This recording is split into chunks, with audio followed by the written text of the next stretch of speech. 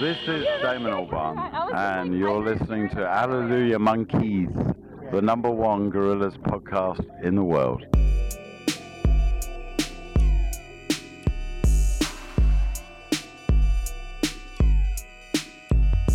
Hello and welcome to Hallelujah Monkeys for the end of November. My name is Dylan Flynn. My name is Trevor Igrath. Dylan, we're back here to talk about what, Gorillaz? No, that band that's dead and gone. That's old news, Trevor. Who cares about Gorillaz? No. Let go of the past. Kill it if you have to. Yeah, exactly. We're making sort of a Grexit. We're making sort of an exit from Gorillaz. I like it. And officially shifting gears over to the good, the bad, and the queen. And since we're truly in the upside down, there's going to be some, weird format irregularities this week on the show, Trevor.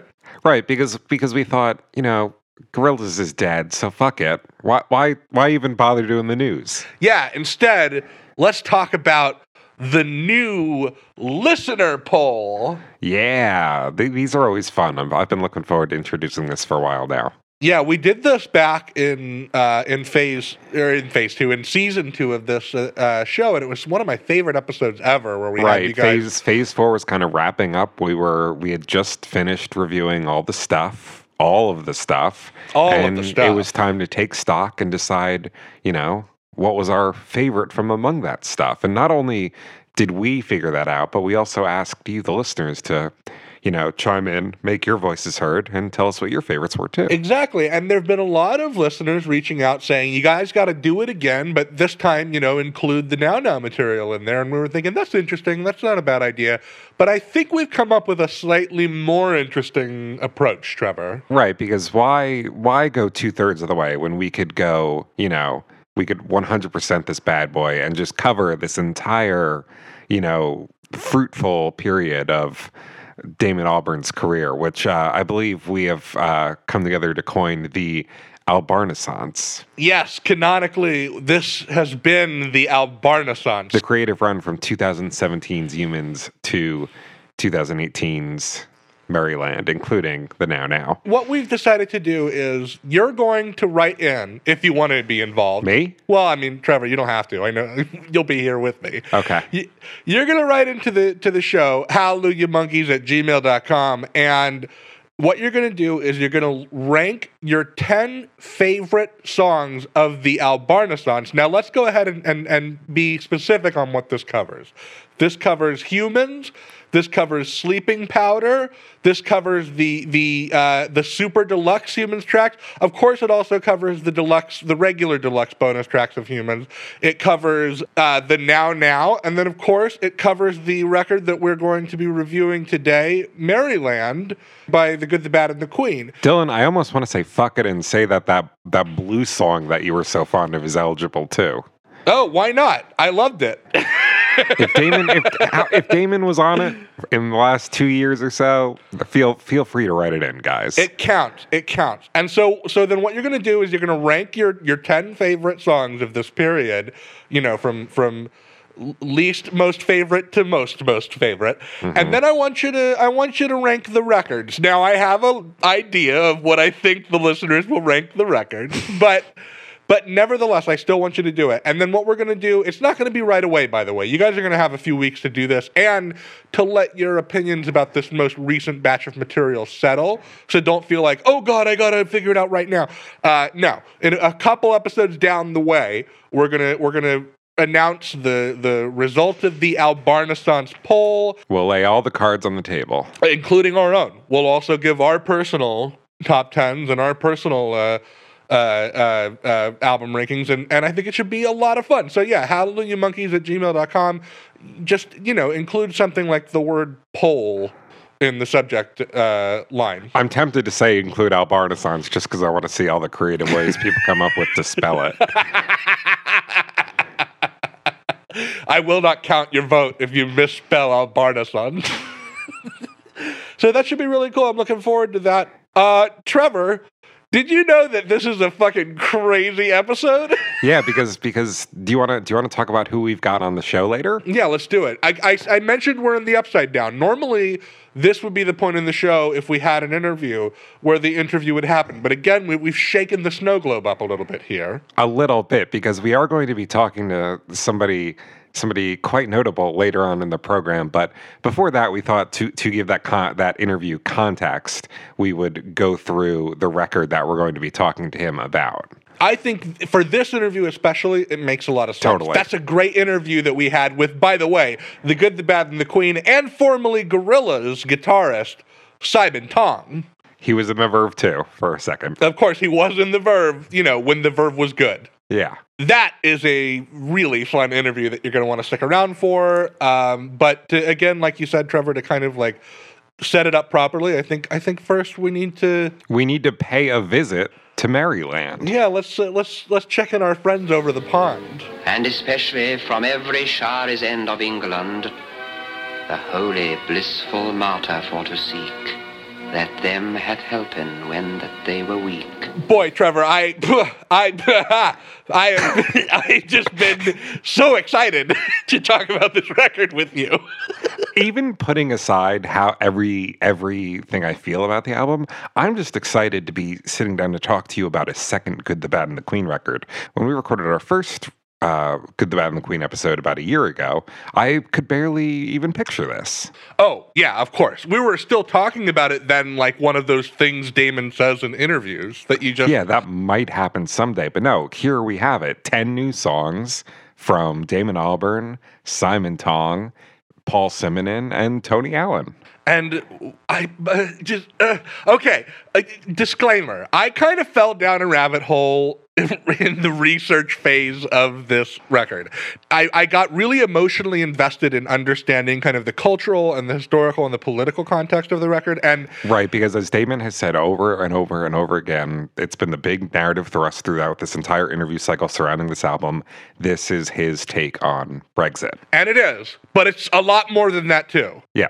It is what it says on the tin, but then there's a whole lot more happening inside. There is going to be some civics lessons in this episode, but I've really tried my best to really pare it down and really parse it for kind of, minimum homeworkiness. And because I really want people to like this episode, Trevor, and I really want people to treat this album like what it is, which in my opinion is a major work. I think this is a major work. I totally agree. I mean, we've heard from Damon himself saying, he said, this is the best album of my career. This is the most important record I've ever done. And we've even seen that sentiment echoed in some of the early reviews of the album, like GQ's album called it Damon's best record. And I'll talk about it throughout the episode, but after spending some time on this record, yeah, I totally understand that perspective. This feels like a landmark moment in the guy's career. First and foremost, in my opinion, this represents an enormous leap forward for Damon as a writer. I think that he's taken on the mantle of the great British socio-analytical poets, and there are pieces on this record that I can say, like, with a straight face, will stand alongside that lineage. People like, Yeats and Auden and Beckett. Like, he's really grown into this role. I want to talk about that in depth later when we get to a certain song. But yeah, I completely agree. And it feels earned in a way that really makes me almost proud as a fan of the guys. Proud and holy shit, this is my buddy. Look what happened. Yeah, he's out there doing it. And it feels like this is what his entire career has been building up to in a way. I see Maryland as a near total improvement over the first Good Bad Queen record. And yeah, I mean, we exchanged a couple words about this record before our interview with Simon. And I think you said the only argument you maybe could make for the first record over the second one was from a nostalgic point of view. And I was a little coming down on both sides the first couple times I heard this. But yeah, this is, oh boy, it is a step up. I think the most succinct way I could put it is that I really love both of those albums, but I love this band. I think that this band has grown into itself and its sound. And this is an exciting record, and this is a record that takes risks. Yeah, let's go ahead and and also before we do the the Gorillatives, I do want to do a tip of the hat to Tony Visconti, who produced this record. The most important job he did on Maryland was kind of like the same job that like the canonizers had when they were creating the Holy Bible. Like, they had to take a look at all these codexes and these scraps of parchment and these oral traditions, and that's what he did. He took a giant pile of Damon Albarn material and he just kind of figured out how to carve an album out of it. And the fact that he arrived at a 37-minute long 10-song record, I think, is bold and confident and proves that they definitely hired the right man for the job, who is not afraid to cut things to make the best possible record. Absolutely. And listening to this album, it sounds like the production work of the guy who has had his hands on, like, by now, countless classic rock records. Legendary records. They nailed it. They just really nailed it, putting together like an album that really feels like it can stand the test of time and like it's learned lessons from the greats of the past. Absolutely. I think that's all I need to say before we get into our Gorillatives. Do you want to go first? Sure, I'll go first. Feel pretty good about mine. My first one is Fretful. Like, similar to like Demon Days, there's a real anxious energy to this record. It's not even like a personal anxiety. It's almost like you're bearing witness to something very scary that's about to happen. Definitely. Like you're about to watch somebody carrying like gallons of nitroglycerin trying to walk across hot coals barefoot. Like, ooh, it's not going to end well. It's just not going to end well. And the fact that it stays in that kind of observational journalistic place and then every now and then explodes into like personal editorial angst, like, only makes those moments stand out even more, I think, you know? That sets up my next one pretty well, too. It's Disappointed. Definitely. And there's a profound sense of disappointment on this. Like, yeah, definitely. Like, wow, has it really come to this? I can't believe it. I don't even know if I recognize this place that I used to love so much anymore. Like, there's a remorse and just, disappointment. And then my third adjective is lonely. I think Damon spends a lot of his time on this album alone, in moments of solitary reflection. And a lot of these songs have to deal with leaving and being left. Absolutely. There's a real sense of solitude here. It's almost, in some kind of like roundabout way, a breakup album. It so is, too, right? And not unlike the way the Now Now was kind of a breakup album about a career. Yeah. Mm-hmm. This is a similar thing, like a breakup album about a nation or an era. You know, Damon's made 2 or 3 kind of end of the world records. This definitely feels like the end of an idea or the end of a I say era, but we're talking about thousands of years. That's kind of like coming to its death on this record. That's maybe my favorite thing about it, the palpable sense of dread on the album. It's dripping with it for sure. It's impending, and it just shadows over every second of it. Love those. Knocked it out of the park. Let's see how I did. Okay, so my first Gorillative is xenophilic. Okay. The opposite of xenophobic. The sound, obviously there's a multiculturalism in the lyrics and an expression of how it's bad to be racist, but also the sound of this record kind of in and of itself really shines a light on how absurd the idea behind isolationism is, because even though it's like, this record has really increased its global music influences with much more like dub, reggae, Afrobeat stuff going on, it also features like an all-male Welsh choir and like marching band brass and these Celtic woodwinds, and it's like the most British record you're going to hear all year. So kind of in its own little subversive way, it's illustrating that multiculturalism is not the enemy of the Anglo-Saxon. The melting pot doesn't actually pose any threat to the identity of Britishness. You know what I mean? For real. I mean, it takes a real Gorillaz perspective to multiculturalism, this album. Absolutely. And my second Gorillative is Fourth Dimensional. I think this is actually kind of similar to maybe one of your Gorillatives on the first record, or at least to an observation you made about the first record. But the way that these songs really stumble between past and present, like almost drunkenly so. Oh, yeah. I mean, I talked about it on the last one. Yeah, you're right. I said it was an album that seemed unstuck in time. Definitely. And this album has lyrics explicitly about traveling back in time. Yeah, and it makes me imagine that like the trauma of the referendum was so brutal that it knocked the spirit of Damon Albarn through some kind of like time tunnel of Britishness, you know? And Love he's it. just like, yeah, absolutely. he opens one door and it's 1917. He opens another one and it's right after the bombing of Dresden, and he opens it. You know, it's just like... That's always how I've seen this band. For sure. Damon Albarn stumbling through these big British moments in history. And then my third and final is Rich. I think these songs are just dripping with ideas and textures and moods, and these lyrics, they reward, you know, line by line analysis. And even though the experience is over pretty quickly, it's a little bit like eating like a really dense chocolate truffle in one bite or something, because there's just like so many notes that it's hitting, and you have to kind of just parse through it again to see what you've missed, you know? Yeah, and unlike eating like a very rich piece of chocolate cake that might put you off cake for a few days, this has a lot of replay value. It's like the potato chip of chocolate cake. when I finish it, I want to start it right over again. Me too. I've not taken it off rotation like hardly at all. I can't get enough. Well, then I imagine we must both be really ready to talk about these tracks.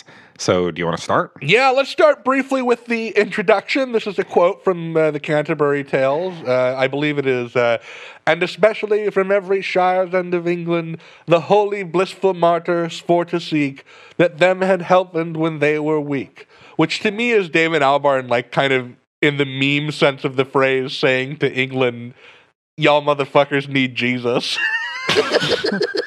I like it. I'm a big fan of the Canterbury Tales. I was actually like a high school teacher for like a year and a half, 2 years, and yes, you were. The Canterbury Tales was one of the works I taught. And it's about a pilgrimage, which this record ostensibly is as well. Yep. So that makes a lot of sense. It's you know, a classic piece of British literature. If you want to start your English ass record with an English ass soundbite from an English ass book, yeah, the Canterbury Tales is the one to go for. Yeah, it's not pulling any punches. It's No. like, and in fact, I think the record starts off in a fairly challenging and accessible place with the track we've already talked about a little bit, the title song Maryland.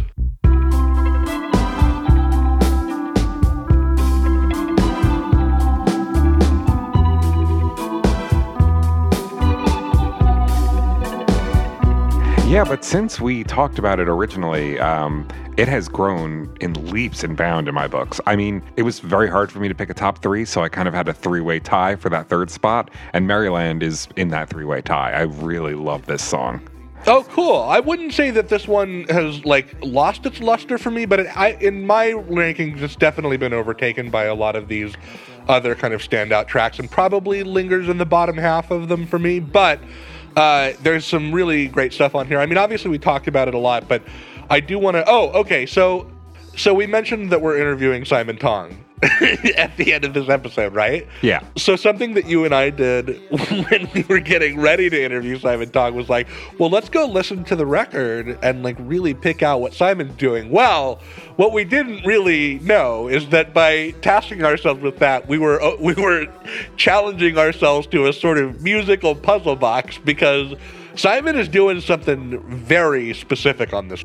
Okay. Simon is working in the margins of this record, filling it out in the places where you're least expecting him. It's a very textural performance throughout. He was, and like listening to the stuff he was doing on the first record, that was honestly pretty straightforward most of the time. Yeah, you know, usually, thinking about History Song and the arpeggios on 80s Life. Usually, yeah, he's out in the forefront. Even like a Northern Whale, he's got that very upfront rhythm thing. But here, no. Here, he's a ghost. Here, he's the Riddler leaving clues around Gotham, trying to lure you into his performances. And I love it. I love what he's doing here. Like, I'm a huge fan of the fact that like one part of this 4-piece band has like tasked himself with like, you know, trying to like almost make you not notice him as much as he can, as he just like colors in everything else that the band is doing. It's so cool. And I thought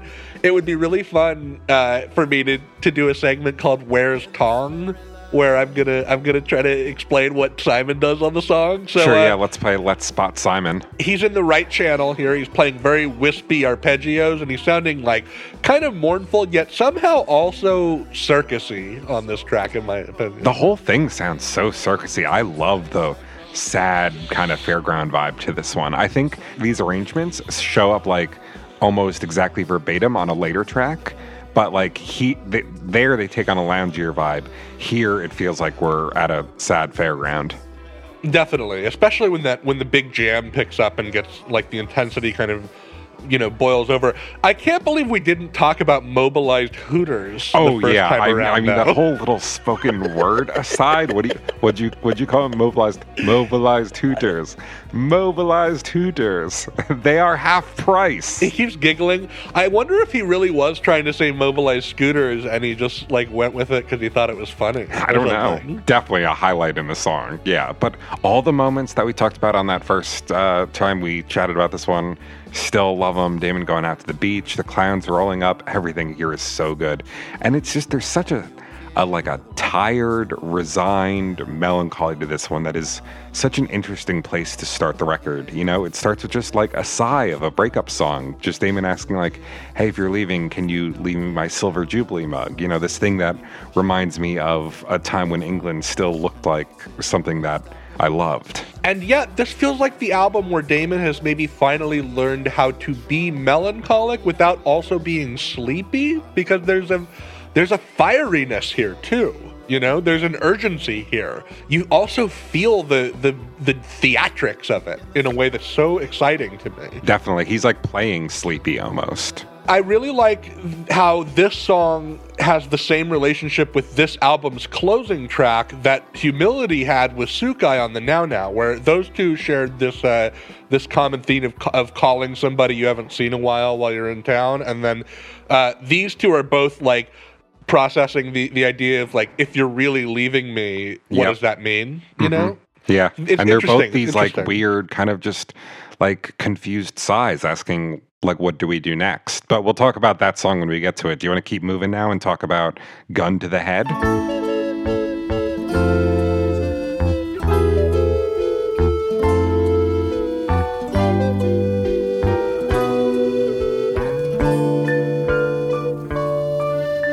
My number 2 on the record? Absolutely. Nice. This one is, again, tied for number 3. This is a real joy of a track. One of the best hooks I think Damon's ever written on this song. I'm a big fan of that. The Animal Lovers chorus. Oh, so good. I broke out into a big goofy ass grin the first time I heard it. Love it. We don't care, 'cause we're all animal lovers. That little pause is so cool. The pause is so good. It feels like something from like a Disney movie or something. And that recorder is the most Damon-y instrumental performance since like Rock the House. It's so.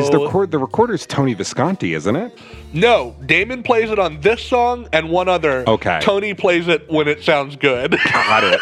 Okay, that makes sense. Yeah. It sounds really good later on the album. But here it's doing something really fun, I think, and adding to the kind of like crazy parade vibe of this song. The parade vibe is so good. I really want to talk to you more about that Animal Lovers chorus, though, because I want to know your interpretation. I've gotten my own over the course of whole take over listening to this the song. song. Me too. I think this is a song about treating people like animals and vice versa. We're in some common territory. Like when I hear this song, I think of Damon like sitting in a pub, right? And he's looking at like a TV while he's like nursing his beer, and it's showing these news reports that are like thousands dying of starvation, refugees not being let into other countries, like all this xenophobic stuff. And then maybe he like looks over to another corner of the bar, and there's like a very posh British couple like taking very, very good care of their tiny posh British dog, right. Like feeding it like caviar or something, while these other people are like dying in the streets, and he just shoots them a nasty look. I love that. Okay, so this is unfortunately going to require the first civics lesson of the evening. I promise that there aren't too many of them. All right. In the UK, there's this peculiar civil liberties battle called the Freedom to Roam, or Every Man's Right. basically the people who advocate for this, they want all of the natural undeveloped land of the United Kingdom to be open to the public for hiking and backpacking and just kind of like wandering through, whether it's government or privately owned, and like aside from, you know, areas that are like fenced off to keep livestock from escaping or whatever.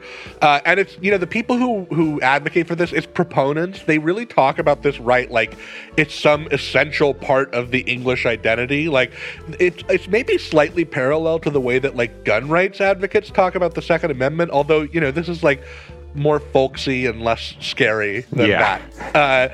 But the opening lyrics, they describe this warning sign posted to wanderers that the land has been booby-trapped, and if you don't turn around, you're going to be captured and killed and maimed. And then we go to Banbury, where notaries have like announced that they'll cite you if you're walking your dog without a proper harness. And then the chorus, I think, brings me to my take on this song's purpose, which is that we'll put up with a little bit of threatening and intimidation and overreach of authority to get access to the things that we love, whether it's our pets or our long-haul wilderness hikes or what have you. And then the second verse, I think, brings that message into even clearer focus. So first of all, Damon talks about the horizon, and he talks about it as the head of the unicorn.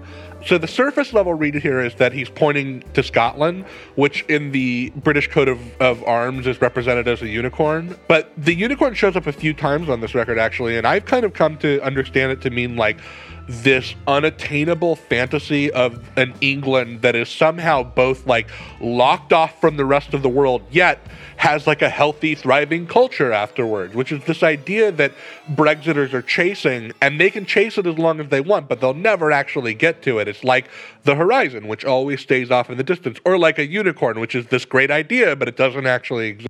Brexiters are chasing a unicorn. Exactly. And then we come to the center of the town where a nightingale, who I see as a stand-in for kind of non-white British immigrants, is being like publicly tortured and executed on the wheel. And okay, well, let's talk about nightingales here, because they're a migratory species. Their feathers are brown. In the winter, they live in like sub-Saharan Africa. Okay, you said this wasn't going to be a lot of homework, but now we're into ornithology. My point is, I think the parallels here are clear. They're like outsiders that come to Britain, and they're part of Britain, right? And they look different. They're a little darker than us or whatever. Uh-huh. But you know, they have as much of a right to sort of roam and live and love the things they love. But then even though this nightingale is being like broken at the wheel, Trevor, it says, you know, I still want to live here. Like there's things here and people that I love here, and the weather's nice, and you've got like these great inexpensive modern conveniences. I love that lyric about soft narcotics being sold in Boots. Boots is like the CVS of England. So maybe sometimes you're going to see a sign, Trevor, that threatens if you don't turn around, you'll be shot, but you love to go hiking anyway. And maybe sometimes you're going to get a ticket because you let your dog run around in the park off its leash, but you still have to take your dog to the park. And maybe sometimes you're going to be called like packy scum and told that you need to leave or else, but you still love England and you still feel like you're part of England, which brings us to that second part of the chorus, when everything else that keeps us together conspiring to tear us apart. When somebody wants to live in your country with you, ideally, you should treat it the same way as when somebody owns the same kind of dog as you. Like, oh, you want to be British? Oh my God, I also want to be British. That's so cool. But instead, it's like this. It's the basis of all the anger. It's you want to be British? Well, no, fuck you. I want to be British. You can't have a bulldog. I have a bulldog. It's my thing. Exactly. So I feel like this song is quite an accomplishment and a powerful piece of advocacy in favor of a multicultural UK. And it's also just like really fun and has this great chorus that's impossible not to sing along to. What a great one. What a great one. And what a great take. Are you going to do that for every song? Because I do have work in 8 hours. No, I would say that I went off the deep end 2 more times. Okay. I'm really looking forward to learning about shipping trade routes, by the way. That's happening. I'm warning you right now. That's happening. Well, we can't move on to the next song, I think, without discussing the incredible final moments of this song. That string crescendo, oh my gosh. So day in the life, so yeah. good. Also, I can't, we didn't mention, but they released technically a video for every song on the album. I think it's just Damon in that ventriloquist dummy head miming along to the with kind performances. of, different lighting or backdrops. The one for Last Man to Leave is pretty interesting. The way he mimes along to that big explosion of strings at the end, I can't get that out of my head. Like, I always picture that when I hear it. It's like he's a rabbit scurrying or something. Yeah, very interesting. Those are worth checking out once or twice, I think. Those are pretty good. They did a decent job with those. For sure. Damon does a tour de force performance as the dummy. Assuming it's him. Well, I just want to believe. All right, so next we have 1917.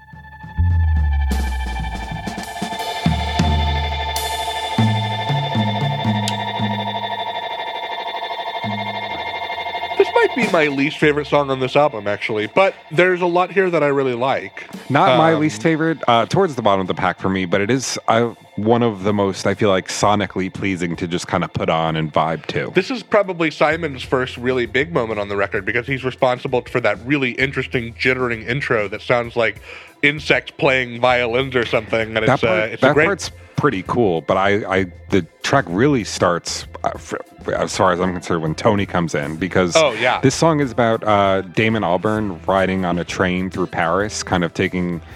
At least I assumed he was taking like a tour through like famous battlefields from like the first two World Wars or something. Yeah, he sees like a World War I memorial cemetery out the window. But it's about this train ride. Damon Albarn loves his train rides. He sure does. And Tony Allen's percussion just makes you feel like you're there on that train. It's so propulsive and steady. It just really moves you along. It carries and the track. Delay, the guitar delay and the organ delay also really chug like a railroad car as well. Those two. I think it's very cool in its texture.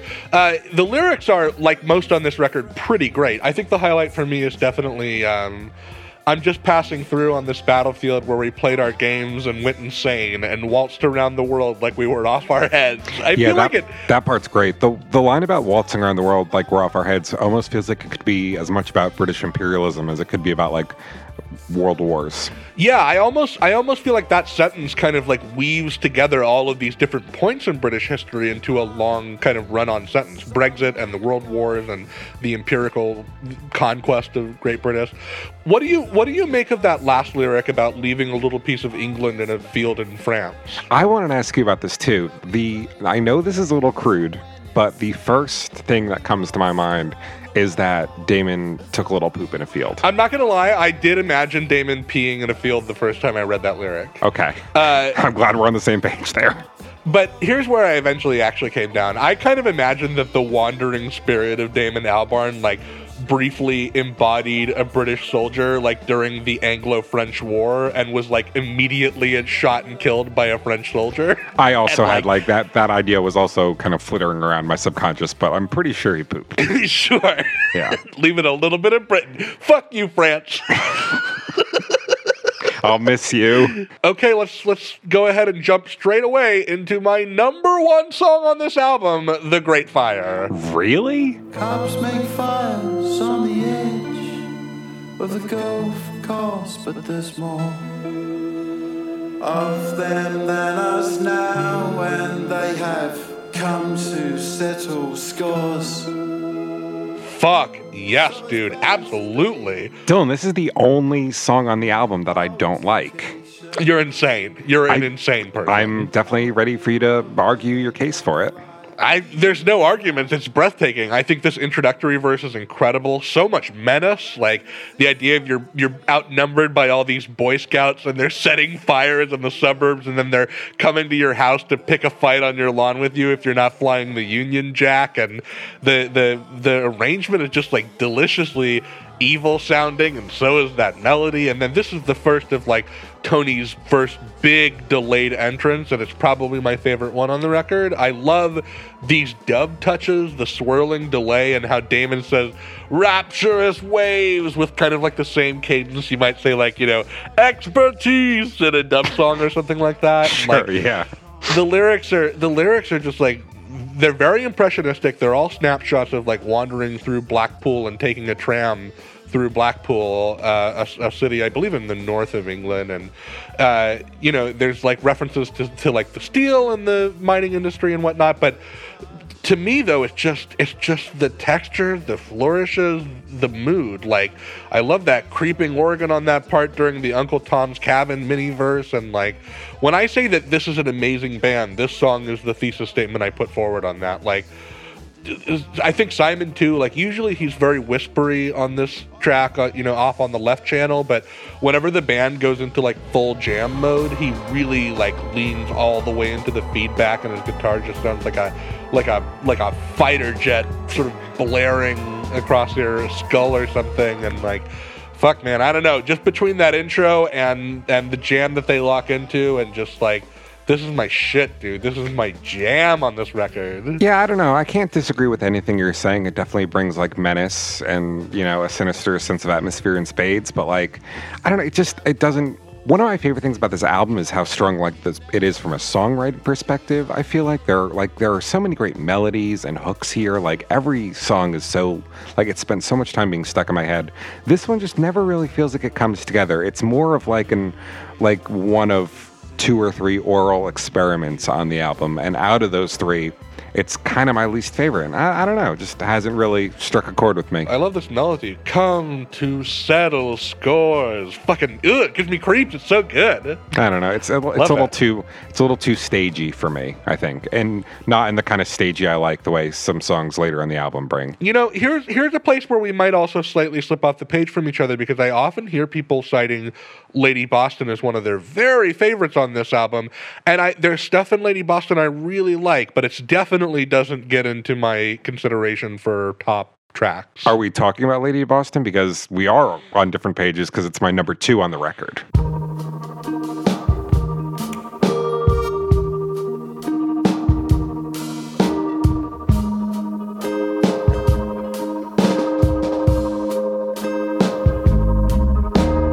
Okay, cool. Welcome back, Damon Albarn, recorder impresario. I think the recorder sounds great on this one. Me too. I love it. Yeah, it sounds so beautiful. But oh my God, we need to talk about the Welsh choir. Oh yeah, of course. Let's actually get there. There is a quote I want to say about the song from from a Consequence of Sound interview with Paul Simonon that really like unlocked it for me. Cool. So it's this one's really good. It's really pretty. It's a beautiful. It's the first big ballad on the record.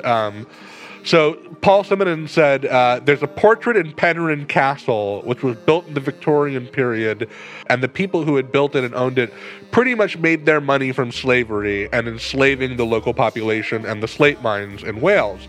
So this building pretty much came to represent misery to the local people of that town, and even today they have dark memories of it. This haunted building on top of a hill. Within the castle, there was this portrait of this girl among many male aristocrats, and we started to see her as the Meghan Markle of her time. That portrait inspires my favorite lyric in the song, Trevor, which is talking about Lady Boston in Penrhyn Castle. She looks from the shadows out through the stained colors of old glass. The sorrows of slate and sugarcane are hers. It's such an affecting image of privilege and its complicitness with evil. And I just think it's so cool that the Welsh choir on this song is the core of Penrhyn Bethesda. Like this town where this castle is, Trevor, has like 2,500 people in it. So not only did they find a Welsh men's choir from that town, but they found the one named after this castle. Like, how fucking wild is that Pretty shit? cool, great British destiny going on. It's so beautiful, though. That outro is so beautiful. Yeah, it's unlike anything I feel like I've ever heard on a Damon Albarn record. I mean, he's worked with choirs before. I'm thinking, Demon Days, obviously, and Tender with Blur. But the way he's employed them before has always felt like very on the nose, not subtle at all. It's just a big move. Like, I'm Damon Albarn, here's my choir. This, on the other hand, they just kind of come in very softly, and it's almost just like an ambient embellishment on the track rather than a big centerpiece. It's so seamless. I love it. It's beautiful. And I'm so glad he lets it have this extended outro that serves as like the side A closer on the vinyl version of the album. I think that's very cool. The image I get is like so powerful and pretty. Like, I just imagine Damon in that castle, like looking out over this Welsh town, watching all these like ghosts of Welsh soldiers like marching through the town singing this as they like go out to die in World War I or World War II or something on ships. What they're singing is Welsh for I've Got Your Back, which is kind of different from what Damon is singing. He sings I'm on your back. I'm on your back. But I like that they're singing I've Got Your Back. It sounds like Damon kind of like being sad that England is moving away from him, but there is still some part of it that is reaching out to him even as it drifts away. And even like on a slightly more surface level, you just never hear men's choirs on records. No, not really. That, you know? Yeah, and it just sounds heavenly here. It's lovely. And by the way, that is a 70-piece choir. That is a huge choir. Like you say, it's mixed with so much taste and restraint. There's just, reverb. They never really overtake the song. Eventually, the song kind of like peels away and lets them take center stage, but it's still very restrained. Yeah. And I think the whole outro is great. I think the whole outro just kind of like almost gets into this kind of slow country place of like, very chilled, almost breezy sounding kind of like poppy dub that's like so beautiful. But very emotional at the same time. Like this is one of the first big tear-jerking moments of the album, I think. Absolutely. Okay, well, put on your fishing cap, Trevor. It's time to talk about drifters, and it's time to talk about trawlers.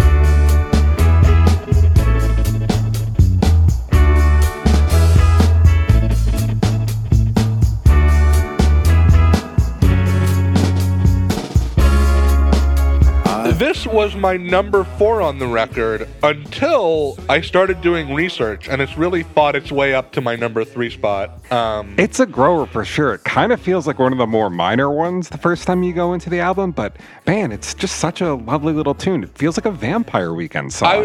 That's in my notes. From everything from Simon's Afrobeat guitar part to like the rhythm of it to Tony Visconti on the recorder being backed up by Gary Diver on the tin whistle to give it this kind of little chamber pop vibe. I love this song. I wish I had like a whole album full of tracks like this. Yeah, I mean, Simon's right there this time. He's playing that Vampire Weekend-y feeling major chord rhythm, but then also it's almost like Damon also wanted to play along with this kind of 2000s era indie pop rock thing because this melody is very Win Butler-y to me. Da, da, da, da, da, da, sure, I could see that, yeah. Da, da, da, da. You could totally even like hear farther that than just this song. I feel like there's something about this entire record that's very like mid 2000s like indie pop rock. Like I would have loved this record as a teenager when I was like 16 or something. That's interesting. Back when I first loved the first album. That's interesting. I hadn't put that together, but it's got a lot of those like same sensibilities. Special shout out to Tony Allen, who's doing like his own kind of mathy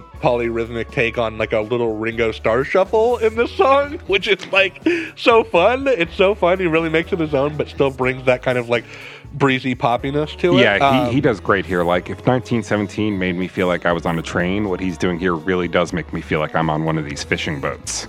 Definitely. And that Celtic woodwind line is just so catchy. Da, da, da, da, da, da, it's so Vampire Weekend. That's like right out of Rostam's book. And I'm mostly convinced that this song, Trevor, is about the fishing sector in Wales. And I cried an awful lot while I was researching that. So let's have another civics lesson. All right. Okay, so right now it's being determined whether Britain is going to be leaving the EU in March with a new trade agreement with the EU, or if it's going to be what they're calling a no-deal Brexit. Rumors are that the negotiations are not going well. Theresa May's team is like not super well managed, and if it is a no-deal Brexit, that's a worrying situation. Why? What would a no-deal Brexit look like, Dylan? It would look like basically any industry in the UK that is dependent on selling to the EU for most of its revenue would suddenly be fucked as far as like taxes and tariffs and how long it would take to get things into the countries and that sort of thing. And it could cause a depression for so much of the working class of the UK. Right, because whereas now the UK kind of has a special relationship with Europe when it comes to importing and exporting and stuff like that. If they had a no deal Brexit, they would be facing the same kind of like tariffs and trades that any other country would be facing. Exactly, and it's just like that's just not built into their margins, and so they'll just start hemorrhaging money. Now, across the board, one of the industries of the UK that could be really devastated by this is the fishing industry, and one place where it's going to be particularly devastating would be, welcome back to Wales, where 90% of the seafood harvest in Wales goes directly to the EU, and there are these insiders in the Welsh seafood harvest industry who are saying that if there is no deal in March, commercial fishing in Wales will only be able to operate for a maximum of 4 weeks before every vessel is grounded and the entire industry is out of money. And jeez, yeah, in my read, this song is casting this big metaphor that's built around these two different kinds of fishing vessels, the ones that are in the name of the song. So you've got the drifter, who's our protagonist here. A drifter stays stationary, and they've got these big nets that kind of just float in the water, and whatever kind of swims through it gets caught there, and it's considered to be like a passive and pretty sustainable way to fish, like good for the environment fishing.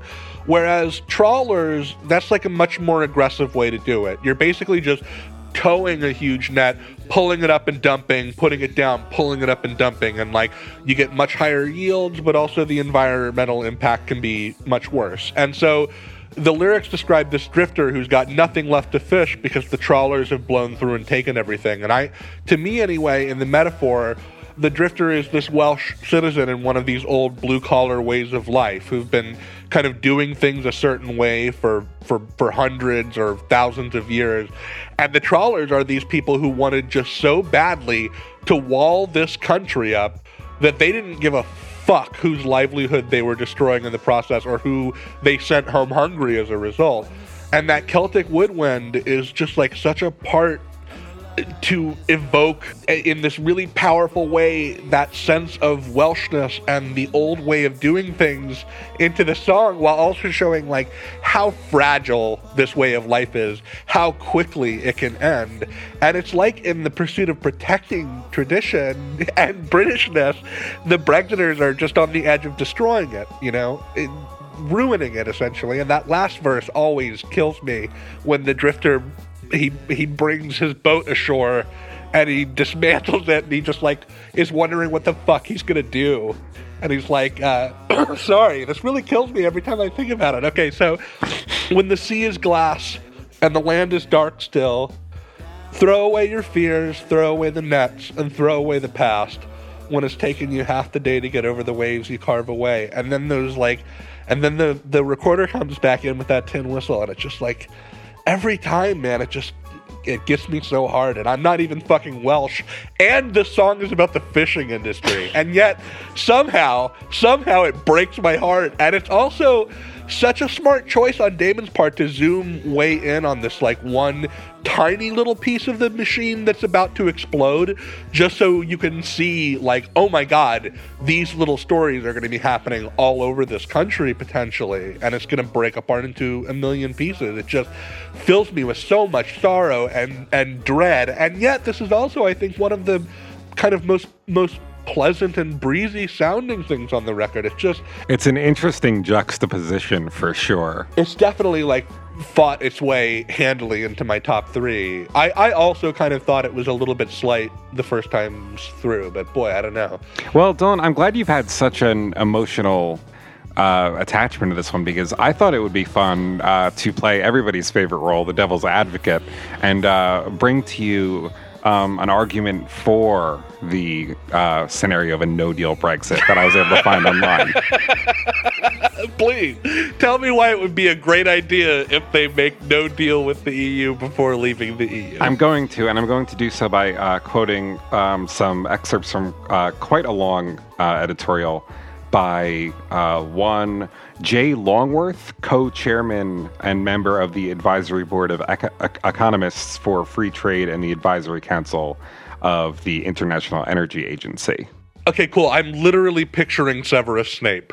Okay. The need for us to be ready to walk away from the table and abandon our supine efforts to secure a deal with the EU A deal at any cost is becoming daily more apparent.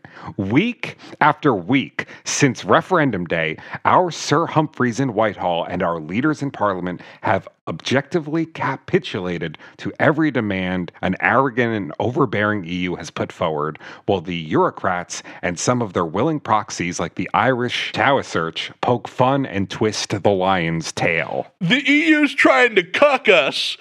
We gotta burn the country down so the EU can't cuck us. Now is the time that we must earnestly and openly prepare for a tariff-free, WTO-based future, irrespective of what the EU does and in parallel with any negotiations. No. The current strategy involves being too scared to talk about it for fear of upsetting the EU. There would be some short-term disruption, but after that, there would be a massive gain. Far better that than perpetual servitude.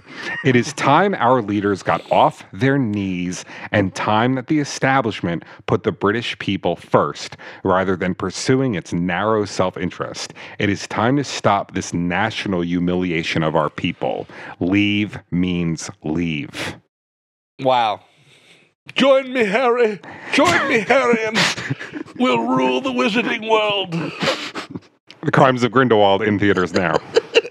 So that's what Damon Albarn is up against. Yeah, I think what they need to do is hire our boy Donald to come and show them the art of the deal in person. I heard some people call him Mr. Brexit, actually. Sure, why the fuck not? Why not pin this national embarrassment on him too? Why not? Do you want to talk about the Truce of Twilight? You want to talk about this Clash song that happens in the middle of My Good Bad Queen record? Sure.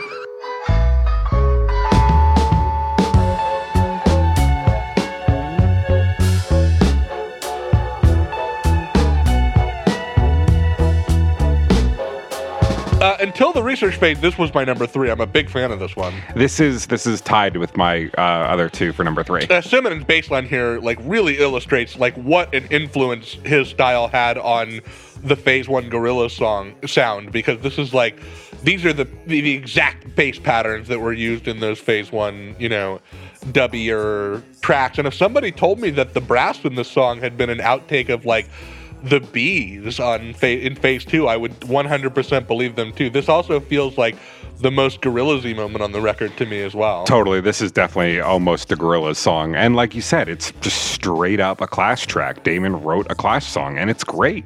These lyrics are great too. Yeah, These lyrics are great. This is one of the most fretful songs in the album, I think. He says it right at the beginning, enjoy it while it lasts, because soon it will be different. I love the image of pulling a giant old pagan idol of this wooden head out of a marsh in Dorset and then dismantling it to build a new construction home. That's such a rich image, and also such a Damon Albarn idea. It's very interesting. My favorite lyrics on this song, though, happened during that gorgeous bridge, though, when Damon goes, "Bring me my shell box and my submachine gun, because you can't get over anything quite like this. When the water is darker than the mirror of the sky, and Demi Rousa's playing forever on the water slide." Very cool. Very good. That whole shell box and submachine gun thing is so attention grabbing. It's very kind of Morrissey almost. I also want to call out that great lyric during the call and response chorus, the one that goes, "Go fill your pockets now with tomorrow's landfill." That's great. Yeah, I mean, anytime Damon sings about a landfill, I'm going to be on board. For sure, definitely. Yeah. I don't know why, but for some reason this one really paints a different picture of the British landscape to me, where it's not all these rolling hills and shires, but it's wet and muddy, and there's black water, and there's swallows swooping down to eat the bugs, and it's just a little grimier and grosser, I feel like this song takes place on narrow, cramped British alleyways at night. I see dark streets and street lights and stuff, and maybe Damon being backed up by a small chorus of tramps. I think it's in Dorset, but I think that every now and then he slips back into the 1500s when it was all marshland. Ooh, interesting. The only thing I don't really like on it is that I think it's a Farfisa that Damon is playing. The synth. That very high-pitched thing. Yeah. Not into that. That kind of annoys me for some reason. Maybe it sounds too busy. I don't know. It's the only time he employs it, I think, right? Mostly he's just always on like a piano or a Hammond or a Lowrey on this record. and there's a lot of good piano and organ work all throughout. That's the one move he makes here that I'm just not a super big fan of for some reason. Yeah, I can feel that. But I think we need to talk about an actual, like, important poem about England now. Ribbons?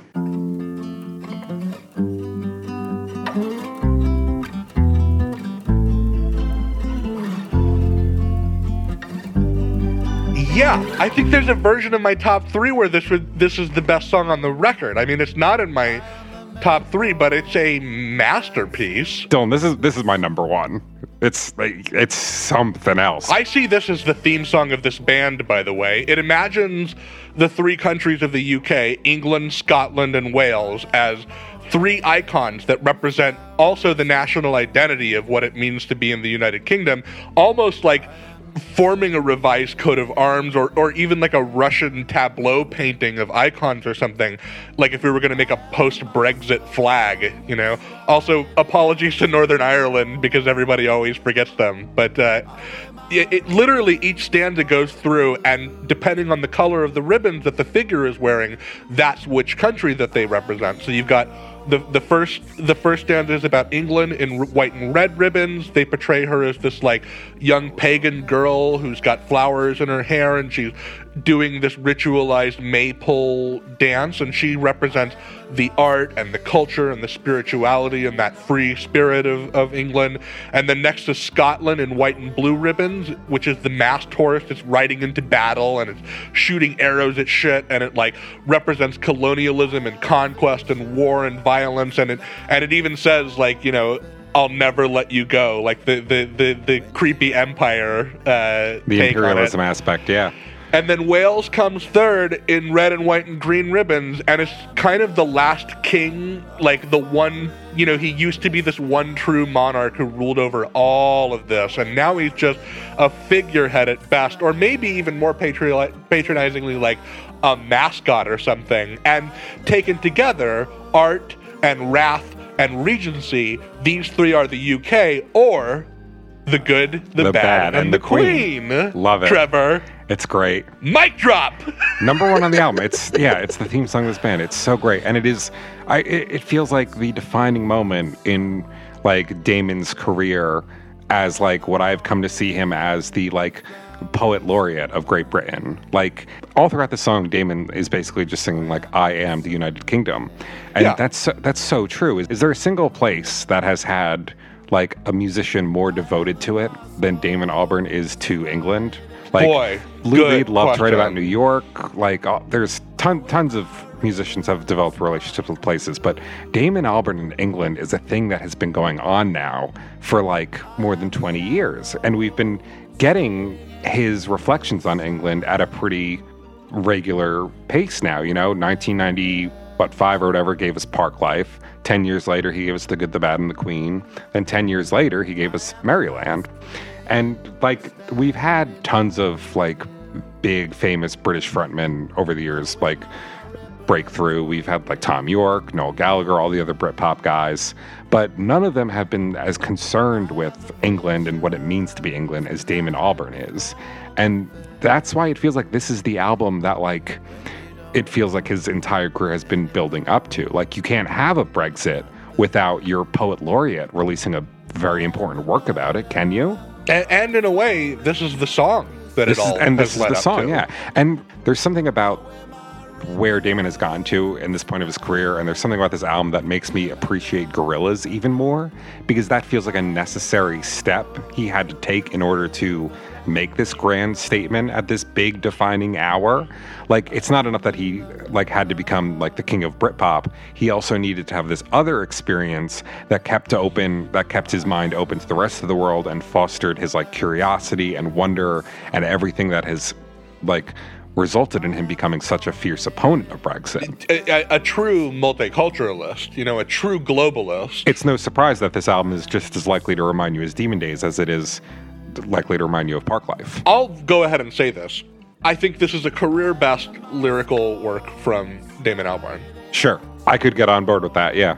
in this coat of arms that he's painting in this song, the pagan and the war horse and the sad king, there is a fourth figure that arrives wearing a black ribbon, and it's literally thousands of crows plummeting out of the sky. Just dying in midair. That's my favorite part of the song. I'll wear my ribbons black until I die. The way his voice goes up there always breaks me. That's so good.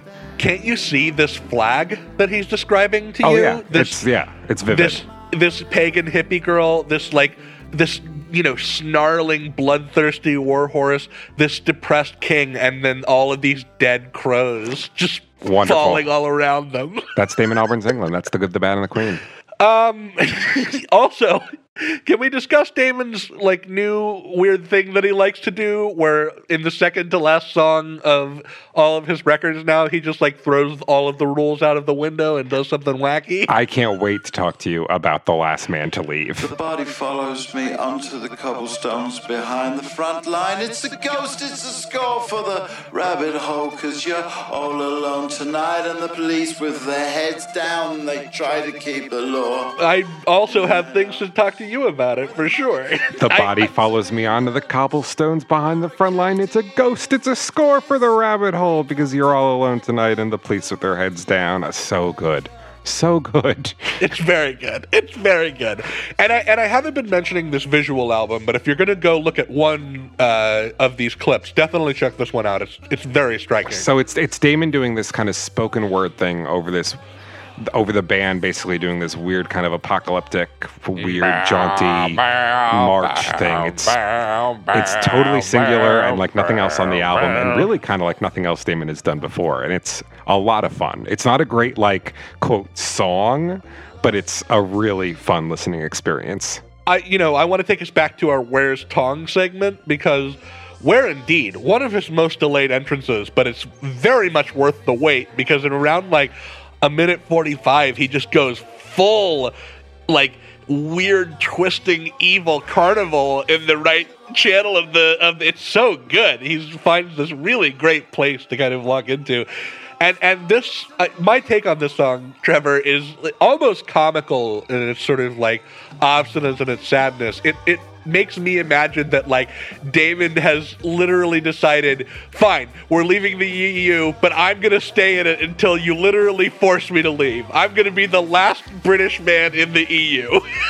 Yeah, you're gonna have to drag me out, like they had to drag me off stage at that one really long Africa set I did. And he gets drunk and he gets angry and he's mad at his countrymen. He mocks them on this song. We like the bed we've made to lie in much better. Thank you. Thank you. That's probably my favorite part. It just feels like such a necessary moment to have, to kind of shed all of the artifice of being a level-headed, troubadour music journalist and just say what the actual fuck are we doing? It's a necessary breakdown here at the 11th hour. You couldn't have it without this kind of thing. I totally agree. And I think it gets us emotionally exactly where we need to be too for the end of the record, because the only other song I would kind of compare this to would be like a Hallelujah Money or something. Yeah, but here it's Damon doing all the crazy stuff, which is a real treat for a longtime fan of his, I think.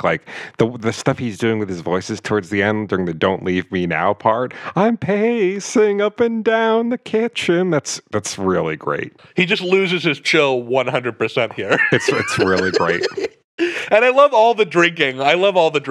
The sad, angry drinking that happens on this song is great. So do you want to get to the last song then, The Poison Tree?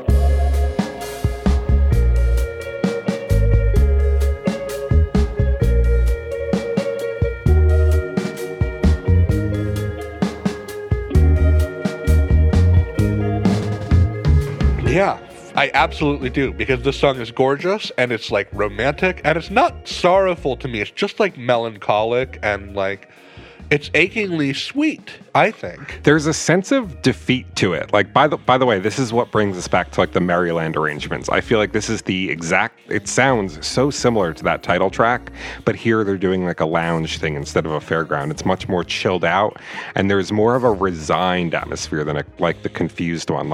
We're still seeing somebody in that moment where they're being left by someone or something very important to them, but here they're just kind of sighing and staring at the wall rather than trying to figure out what to do. Like, it's a real, like, wow, this is really it moment. It's nice to go out on the same sound that we started on, and I think it's also worth mentioning that the album began with a British literary reference to, Chaucer's Canterbury Tales, and here it ends with one. The Poison Tree is a reference to William Blake's poem of the same name from Songs of... The Poison Tree. Yeah, from Songs of Experience or Songs of Innocence, I can't remember. One of those two U2 albums that William Blake wrote. But it was really striking for me to see Damon reference the Poison Tree, because it's actually not the first time in his career that he's done so. I had no idea. I'm, a huge fucking Blur stan. And as a result, I've heard like everything they've ever done, including all their B-sides. One of the B-sides of Girls and Boys from all the way back in the Parklife era was this song called Magpie, which is this like cool, like aggressive little Britpop track. But instead of writing lyrics for it, for the verses, Damon just decided to sing the words to The Poison Tree by William Blake. Interesting. Okay. So I thought it might be worth it to recite those words and just read the poem now. It's pretty short. Yeah, go for it. I was angry with my friend. I told my wrath did end. I was angry with my foe. I told it not. My wrath did grow. And I watered it in fears, night and morning with my tears. And I sunned it with smiles and with soft, deceitful wiles. And it grew both day and night, till it bore an apple bright. And my foe beheld it shine, and he knew that it was mine. And into my garden stole, when the night had veiled the pole. In the morning glad I see my foe outstretched beneath the tree. So kind of a poem about how resentment and anger can grow and fester until it becomes something destructive and even deadly. This is so in tune with what Damon's been saying in some of the interviews about this record of like, why didn't we just all get together and talk about this? Mm-hmm. Yeah, because then that would dissipate the problem and nobody gets to keep feeling superior and angry and, like a Brexiter. I want to look at that because my favorite things about this song are the bluntness of it and a couple of these metaphors too. And I just wanted to really quick look at those first opening lyrics because he goes back not only sonically to the beginning of the album, but lyrically with that "If You're Leaving Me" motif. Another breakup song. If you got dreams you keep and you're leaving me, I'll see you in the next life, which is like, if this is really what's in your heart, what more can I possibly say or do? This is what you've made your decision. I'll set you free to find your promised land, like AKA the head of the unicorn, that thing that you want but you can't actually have. And then he lands that verse with the simplest and I think the most fully felt lines on the whole record, which he goes, if you're leaving me, it's really sad. It's really sad. There's so much, like you said, fretting and anger and clawing and desperation and lecturing and post-mortem and contextualizing on this record. And then he just hits this point where there's nothing left to say but like, there's nothing left to do but sigh, yeah. This sucks. Oh, man. Bummer. That you're doing this. It's like the moment when your mom's not mad at you. She's just disappointed. But it feels so much worse that she's just disappointed. That was one of my relatives, man. Disappointed. Yeah, exactly. One of the words I almost went with for my relatives, and it's a word I want to talk about in reference to this song, is powerless. Because how different is this than the ending to the first album of the, Al Barnassance, We Got the Power. Like, oh, God, right? And it would have been so easy for Damon to end his big political Brexit record with another rousing call to arms, maybe on a track similar to the closing one from the first Good, the Bad, and the Queen record. Right. But there's no big, cathartic explosion of, togetherness here. It's just a sigh, and like you just kind of get the image of Damon like watching the final Brexit proceedings happen on TV, and he just has enough and turns the TV off. I also want to look at that lyric that references the poem and the title of the track itself, because I think it's such a good allegorical way to describe like the shock of that referendum vote, the poison tree that grew up next to me. It's like, God, look at all this rhetoric and this hatred and this old world, black-hearted xenophobia, and it's just right here on my block. It's right here in my backyard. Yeah, it's been here the whole time. Just growing up right next to me the whole time. And then he lands that with another couple of "It's really sad." It's just devastating. It's really sad. It's just devastating. And don't forget, Simon Tong is there to help this one around. He's in your right earbud, and he's gone back to his kind of like gentle, almost island hula vibe. You know, he's got some slide going. It's simple. It's perfectly beautiful.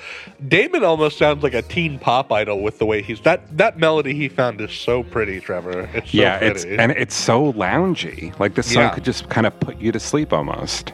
I love it. I love the long fade. Yeah. It's a great closer. Such a different closer than the first time around, but just it ends us on, just as high a note, I think. Big thumbs up. That's all I got to say. I can't believe how blown away by this album I've been. I mean, I'm loath to say this because you would almost want them to put out a third record before I said something like this. But at the same time, if The Good, the Bad, and the Queen makes a third record, it means something terrible has happened in England. So I don't necessarily want to wish that. I think this is my second favorite Damon Albarn project at this point. I think, yeah. I mean, like, I love Blur, and there's like 4 Blur albums that are really important to me. But this finishes the conversation that Parklife started in a way that I think is like so much fuller and more realized than what Parklife had to say. And I don't think the conversation is finished. I fully expect to get another album from Damon in 10 years, checking in on the British public conscience and seeing what's going on. I hope Tony Allen can hang in there. That's all I'm saying. Absolutely, yeah. Who knows? Maybe Damon's next big British album will be a Gorillaz one. Oh, you never know. He might decide to take his American band back to the UK. Yeah, we'll have to see in the future of Damon Albarn.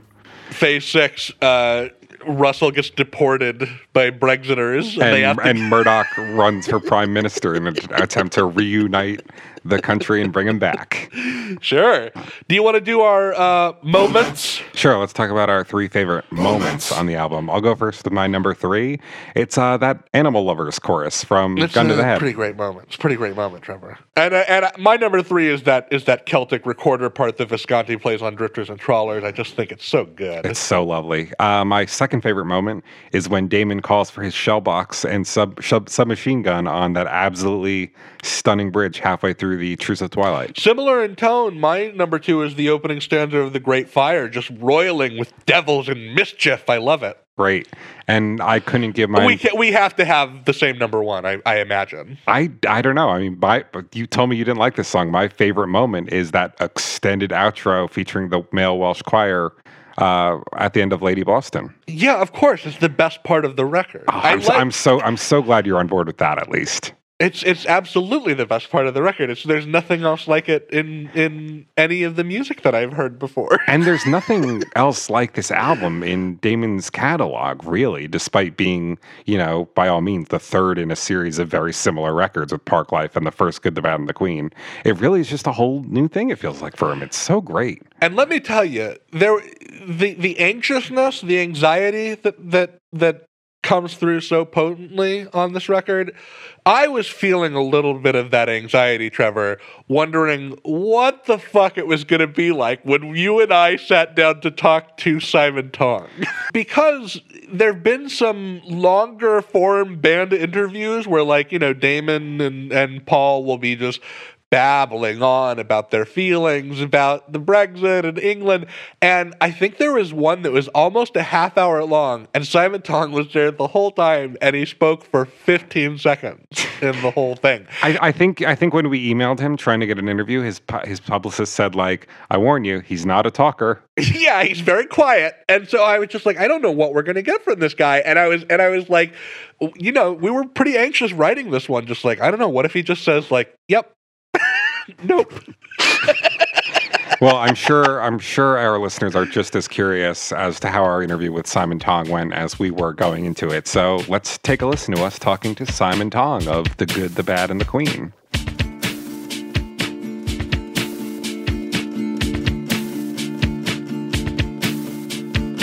Hello? Hi there, Simon. This is Dylan. And this is Trevor from Hallelujah Monkeys, the #1 Gorillaz podcast in the world. Oh, very pleased to speak to you. It's such an honor to have you on the show, Simon. Thank you. Where are you based? West Coast, USA. I'm in California, Dylan's in Oregon. Oh, wonderful. This is a big one for us, Simon. We've been fans of yours for some time, and this podcast is kind of Gorillaz focused. Obviously, you've played a role in that band, but obviously with with The Good, the Bad, and the Queen drawing focus right now, we've kind of transitioned into temporarily becoming a Good, Bad, Queen podcast. Cool. Sounds good. Something we like to ask people on the show is what their preconceptions might have been about Damon Albarn before they worked with him. I believe the first time you worked with him was as the touring guitarist for Blur during the Think Tank era. How well did you know him prior to this? Like, did you have any preconceived notions about what he would be like to work with, and how did those like match up to the reality of what you ended up getting? I didn't really. I'd never met him before I started doing the Blur tours. So yeah, I don't know what my preconceptions were really, because I was in the playing with the Verve before that, and I don't know if you remember over there was like a kind of Oasis and Blur had a kind of rivalry. Of course. Oh, of course. And I've actually heard some reports that Richard Ashcroft, your former band member of the Verve, has always kind of thought Damon Albarn's a bit of like a poser. Like he's famously stated, like saying on stage that I believe once he asked the crowd, "What famous '90s frontman once told me last week I was baggy, but now I'm a mod?" And I think a lot of people interpret that as a dig at Damon Albarn. Quite possibly, yeah. He's a character, that Richard Ashcroft. Obviously, though, it doesn't sound like he was slagging him off during the sessions for like urban hymns or anything like that. No, but the Verve was kind of on the side of Oasis, I suppose.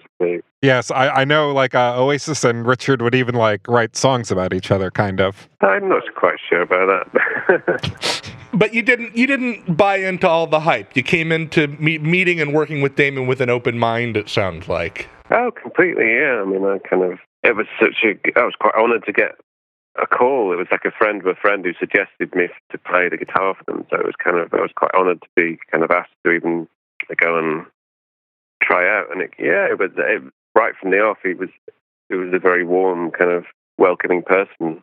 Well, clearly you must have done a fine job, because you continued to collaborate with him. You know, obviously as a Gorillaz podcast, we're really interested in the playing that you did on the Demon Days album. I really think your guitar is a pretty crucial part of the sound of that record. In fact, when I think about some of the big guitar moments on that record, like the intro to Oh Green World, or the outro of All Alone, or that slide guitar on Don't Get Lost in Heaven, like those parts have such a specific tone and mood, and they're very minimalist and very lonely and weepy. And I'm so curious how those parts were written. Did those grow out of improvisations, or were they composed ahead of time?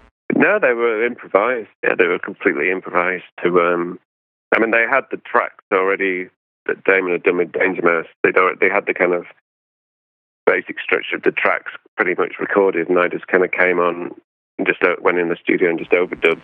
Were you doing your overdubs alone, or were there other session musicians while you were also working on the record? No, it was just Damon and Brian and the engineer. They just let me kind of do my thing and maybe give me a few pointers here and there. But yeah, it was very much just kind of got me in to do what I do, I suppose, which is that kind of, it's slightly melancholic, like you say, kind of bit of slide and very kind of... I like your self-awareness of your style there. Sad sound, Yeah. Yeah. Something we noticed when looking at those personnel credits from Demon Days is that All Alone is the only song on there where you have an additional composer credit. We were wondering if there was anything you did differently on that song than on the rest of the record. No, well, that song had quite a long kind of gestation period, because it started, I don't know if you know, that when before The Good, the Bad and the Queen became The Good, the Bad and the Queen, we went to Nigeria for a couple of weeks to do some recording with Tony Allen and a lot of Nigerian musicians.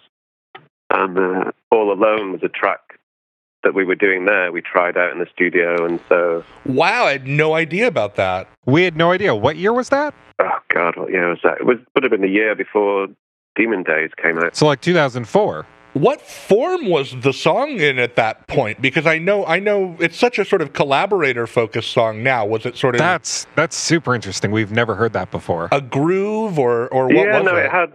No, it was a kind of a groove, but it had the All Alone hook that kind of Damon sings, you know, the kind of, and the slide melody was kind of running throughout the song. And I kind of thought, oh, that's just been pushed to the side. And then when I went in to do the Demon Day sessions, it was this song that completely morphed into something else, with Martina and Roots Maneuver on it. And it suddenly become this epic thing that it is on the record. So. Very interesting. But the fact that it was kind of birthed out of those sessions with The Good, the Bad, and the Queen and Tony Allen in Africa, that kind of explains your composer credit on it. Yeah, that makes sense. Yeah, I think so, maybe, yeah. Huh. Wild to think that somewhere in the archives there's a Tony Allen version of All Alone. How crazy. I could picture it. I can hear it. Me too. It would totally work. You also worked on the Plastic Beach album, Simon, which famously was intended to be a 2-album sort of cycle, but you kind of built out of all the material Damon was working on at that time.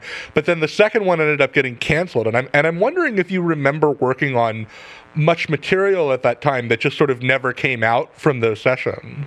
No, I think everything I played on ended up on the record. I think maybe I came in a bit later on in the process. I'm assuming you would have come in on Plastic Beach at about the point in the process that you came in on Demon Days, right? To sort of polish off with some overdubs and whatnot? Yeah, or maybe even slightly later when it was kind of pretty much all done. I mean, it's quite a long album anyway, isn't it? It is, I can imagine that it could have been a double album epic. It kind of makes me think that maybe that material they were eyeing for a second release was kind of still in the formulation stages or something like that. One thing I'm definitely curious about, you've actually worked on a number of projects with Damon over the years. Like you did the cast recording for that Wonder.Land musical, and you did some work on his solo record, Everyday Robots, as well. I'm wondering if the distinction between different Damon Albarn projects makes much of a difference at all to you as a collaborator, or is it more just like a Damon Albarn record is a Damon Albarn record? I suppose, Damon Albarn is a Damon Albarn record, I think. And if he asked me to come and play on it, it's because he wants just my sound. I just do my thing, and he thinks, needs a little Simon. Yeah, but I find it quite weird that people kind of like certain projects and don't like other projects of his, because it's kind of, to me, they're all him. You know what I mean? Some people don't like Blur, but then love Gorillaz. It's like, well, they're kind of pretty similar to me. I mean, it's him singing and it's his songs. It's kind of weird, the perception that people have of the different projects. I have a theory about that. We don't have time to get into it, but I think it's analogous to like being a fan of a sports team. I think you just get invested. Yeah. You know what I mean? Talking about all of his different projects, though, let's shift gears into talking about The Good, the Bad, and the Queen. Back in 2006, Damon would often claim that the band didn't really have a name, that the name was just the title of the album. Is that still officially the story, or like can we all admit that the band is called The Good, the Bad, and the Queen? I don't know, really. We don't really know. It's just that people need it. Still a mystery. I think we'd rather it didn't have a name, but so it's a mouthful when people say, it is a little cumbersome. It is, yeah. Dylan and I both noticed when the Maryland album cover came out that The Good, the Bad, and the Queen, the name wasn't on it. So technically, you guys could still go with the story of not having a name. Yeah, I mean, it's on the back cover, but I think it's just so many words, you couldn't really fit all the words on there. But yeah, it'd be nice to call this the band Maryland now, actually. We kind of talked about maybe it should just be called Maryland. That's kind of cool. If you want to be name for each. If you want to be a contrarian, you could call the band Maryland. That's kind of a cool fan flex. I like it. Yeah. Damon was talking in a bunch of interviews about how he brought, more than 50 songs to Tony Visconti, and he let Tony pick the ones he thought belonged on the album. And I'm just so curious about that material that didn't end up on the record. Was that mostly like demos that Damon made on his own, or did you guys all work on that stuff together as a band? A mixture of both, really. Some of them are just his demos that he did on his own, and some others that we kind of worked through prior to Tony Visconti coming on board, that we kind of did full versions of songs. And there's some great stuff that Tony didn't pick out. Well, I was going to ask you about that. How did you feel about Tony's choices? Is there one in particular like, I wish that one had been on the record? That was one of my favorites. Yeah, there was a couple. There was like a kind of ballad that was called Cowfoot, or the working title of Cowfoot, that's kind of not on the record. I don't know if that's going to make that see the light of day at some point. Yeah, there were a few things, but we just got to a point where we had so many ideas and songs floating around that we just needed someone to come in and be quite kind of disciplined and say, right, we're going to do this one, this one, this one, this one. But that was kind of Tony Visconti's not his main job, but that was the kind of the main focus of getting him in, really, to just kind of help us hold our hands and kind of be a bit strict about it. How would you say his approach to working with the band differed from your previous producer, Danger Mouse? It was weird, because with Danger Mouse, we'd never really played together as a band. So I suppose he had more to do in terms of pulling us together and putting a song together, even though a lot of it was recorded live. We weren't necessarily used to playing with each other like Paul. I hadn't played with Tony before, and I hadn't played with Paul. But this time round, I think we were much more of a live, because we used to play with each other. Tony Visconti could just let us play in the studio and just record it and then kind of edit it down afterwards. He didn't have to kind of mold the album as much. It was much more freer, and he just kind of let us do what we did. I wonder if, because I actually think, I really love the first record, by the way, but I do think you can feel the band starting to feel each other out in that record too. Yeah. Last year we actually did like a track-by-track analysis of the first record, and something that we were both struck by was how often it seemed like a decision was made to just dump Tony's drums and just go with like electronic drum programming, which is something that doesn't really happen at all on this record. Do you know whose decision that was and why that decision was made on that first record? I think it was probably Brian's decision. I think he had a kind of a vision of what he wanted, but I suppose we all kind of went with it in the end. And yeah, I mean, Tony does complain that he's not on that first album very much. Does he? Interesting. We also complained about it a little bit. I mean, he's a world-class talent, and sometimes you're like, come on, man, where's Tony? Yeah. So, Simon, something we do when we review records on the show is we try to describe the album using only 3 words or adjectives. You don't need to rack your brain too hard, but when you think about Maryland, what are 3 words or adjectives that come to mind? Well, there's an awful lot of melancholy in there. That's a good one. Melancholy's great. And I suppose, it's very ghostly as well. There's a lot of ghost, kind of English ghost kind of being sung about and described. You're nailing it so far. 2 for 3 so far. I think so too, yeah. There's a slight theme running here, though, I think. The other one, I don't know, there's a slight pagan element to it as well. Ooh, great. Damon has always been occupied with like pagan magic, and I actually it reminded me a lot of an earlier project of his, Dr. D. Yeah, no, it has similar themes, I think, running through it.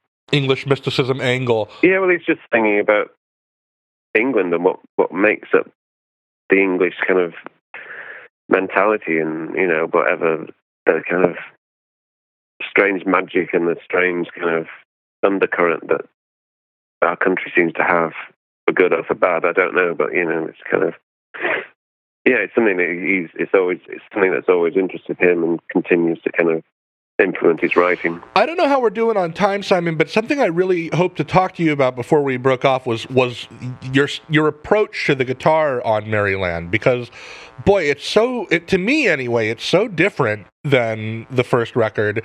It feels much more textural than you're playing on the first record. It feels, kind of like it often creeps in on the left or the right channel, and kind of before you even realize it's there, it's kind of adding this extra layer. Did you make a conscious choice to approach this record differently than the previous one, or how did you find the sound of this record? Yeah, I suppose I've just kind of been playing with the kind of sounds that I've been just working on the past 10 years, just developing my own sound in different projects, and it's just kind of, maybe my sound's just developed, and I said Tony Visconti just kind of let us pretty much play what we wanted to play. He'd let me overdub, do maybe 2 or 3 guitar overdubs, and he'd just kind of place them and pan them on left and right. He was very good at kind of balancing a sound. He's very good at kind of just, right, this goes on the right, this goes on the left, which I suppose when you listen to a lot of those old Bowie albums and stuff he's done, they're beautifully balanced. There's so much space in them, and he just kind of encouraged me particularly to just try different things and to kind of just use my different sounds and effects and just go for it, really. And just lots of delay, lots of chorus, all kinds of interesting textures.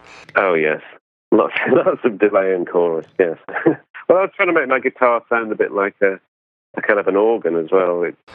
There are moments on this record where I literally cannot tell if I'm listening to like a Lowry or I'm listening to your guitar. No, yeah, you're a real chameleon on this one. It's incredible. That's exactly what we were aiming for. Job that's well what done. we're trying to do. But it's just trying to capture that kind of British seaside kind of end of the pier, slightly drunken organ player playing to a lot of old people. It's kind of it's to make it as creepy and as kind of English seaside as possible. Creepy is another very good adjective in my. And seaside, it all shines through. I think you're really nailing the sound of this record. It really does. Yep.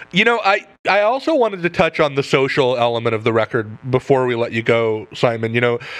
In band interviews, we've kind of noticed you tend to be maybe a little bit less outspoken than, say, Damon or Paul. And there's a lot of talk of what it means to be English and what Brexit, the impact of Brexit and the xenophobia that seems to be moving through the country. But we'd really like to hear your perspective on a couple of these things. Can you tell us about the sort of thoughts and the feelings that you were processing when you first found out that Britain had voted to leave? Yeah, I think a lot of people I knew were just really angry and frustrated and shocked that a large part of the country wanting to leave Europe. I mean, it just seems utterly ridiculous from our point of view. But I can totally understand other people's points of view as well. It's not so completely black and white. It's just such a stupid, ridiculous situation. Our country is completely consumed by it at the moment. It's ruining everything. It needs to be resolved somehow. I'm not sure how you can do that, but. I mean, isn't this? I read the other day there's a movement in California to kind of try and free itself from the Cal exit seems like it might be a bit of a joke. Yeah, that's not really taken very seriously. But hey, nobody took Brexit seriously until it happened either, did it? You never know. In spite of there being maybe a bit of finger wagging and lecturing, to the British people on the record, you also feel the affection that comes through. And I'd love to hear something that you love about England or being English. I just love the mix. I mean, that's my kindness. I love the fact that English people are a mix of, the mix of Irish, Celtic, French, Belgian, Dutch, and West Indian, and West African, even Indian, and Pakistani, a mix of lots of different cultures, and we always have been, since the Romans and before. It's like, you can't. We are a mix of people, and I think that we cannot kind of accept that and understand that's part of our psychology. It just frustrates me. But that's what I love about being English. I feel like that mix you're talking about is actually pretty well represented in the sound of this record, especially in comparison to the first one. I feel like there's more kind of Caribbean and dub and reggae influences on this one. You've got a lot more of the West African kind of polyrhythms with Tony playing on more of the tracks. Was that also an idea of like let's globalize the sound more and kind of melt the pot in the sonics of the record? No, it wasn't a direct decision. No, that's just us as a band. That's what we represent as a band. Paul brings that kind of dubby Jamaican bass style, and Tony does his thing, and me and Damon maybe, have that slightly English folk element to it. I think that's just the way we sound. It wasn't a deliberate decision. Just the way we sound when we go in a room and play together. It matches nicely the message. Speaking of you guys playing in a room together, let's talk about the future of The Good, the Bad, and the Queen as a live band. Are you guys going to be playing any live dates stateside coming up? I hope so. We're not really sure what next year holds. We've got a small tour in England lined up and some festivals next year. But yeah, it'd be great to come to America. When we toured the last album in the States, it was, it seemed to go down really well. We both love you as a live band and would be really thrilled to see you. So yeah, let's hope it happens. If you touch the West Coast, Simon, we'll be there. Absolutely. And we would just like to thank you again for coming on the show and talking to us. Thank you for being so generous with your time, and it was such a joy to talk to you, Simon. No, thank you. All right, good luck on your upcoming gigs, man. Have a good day. Cheers. Thank you.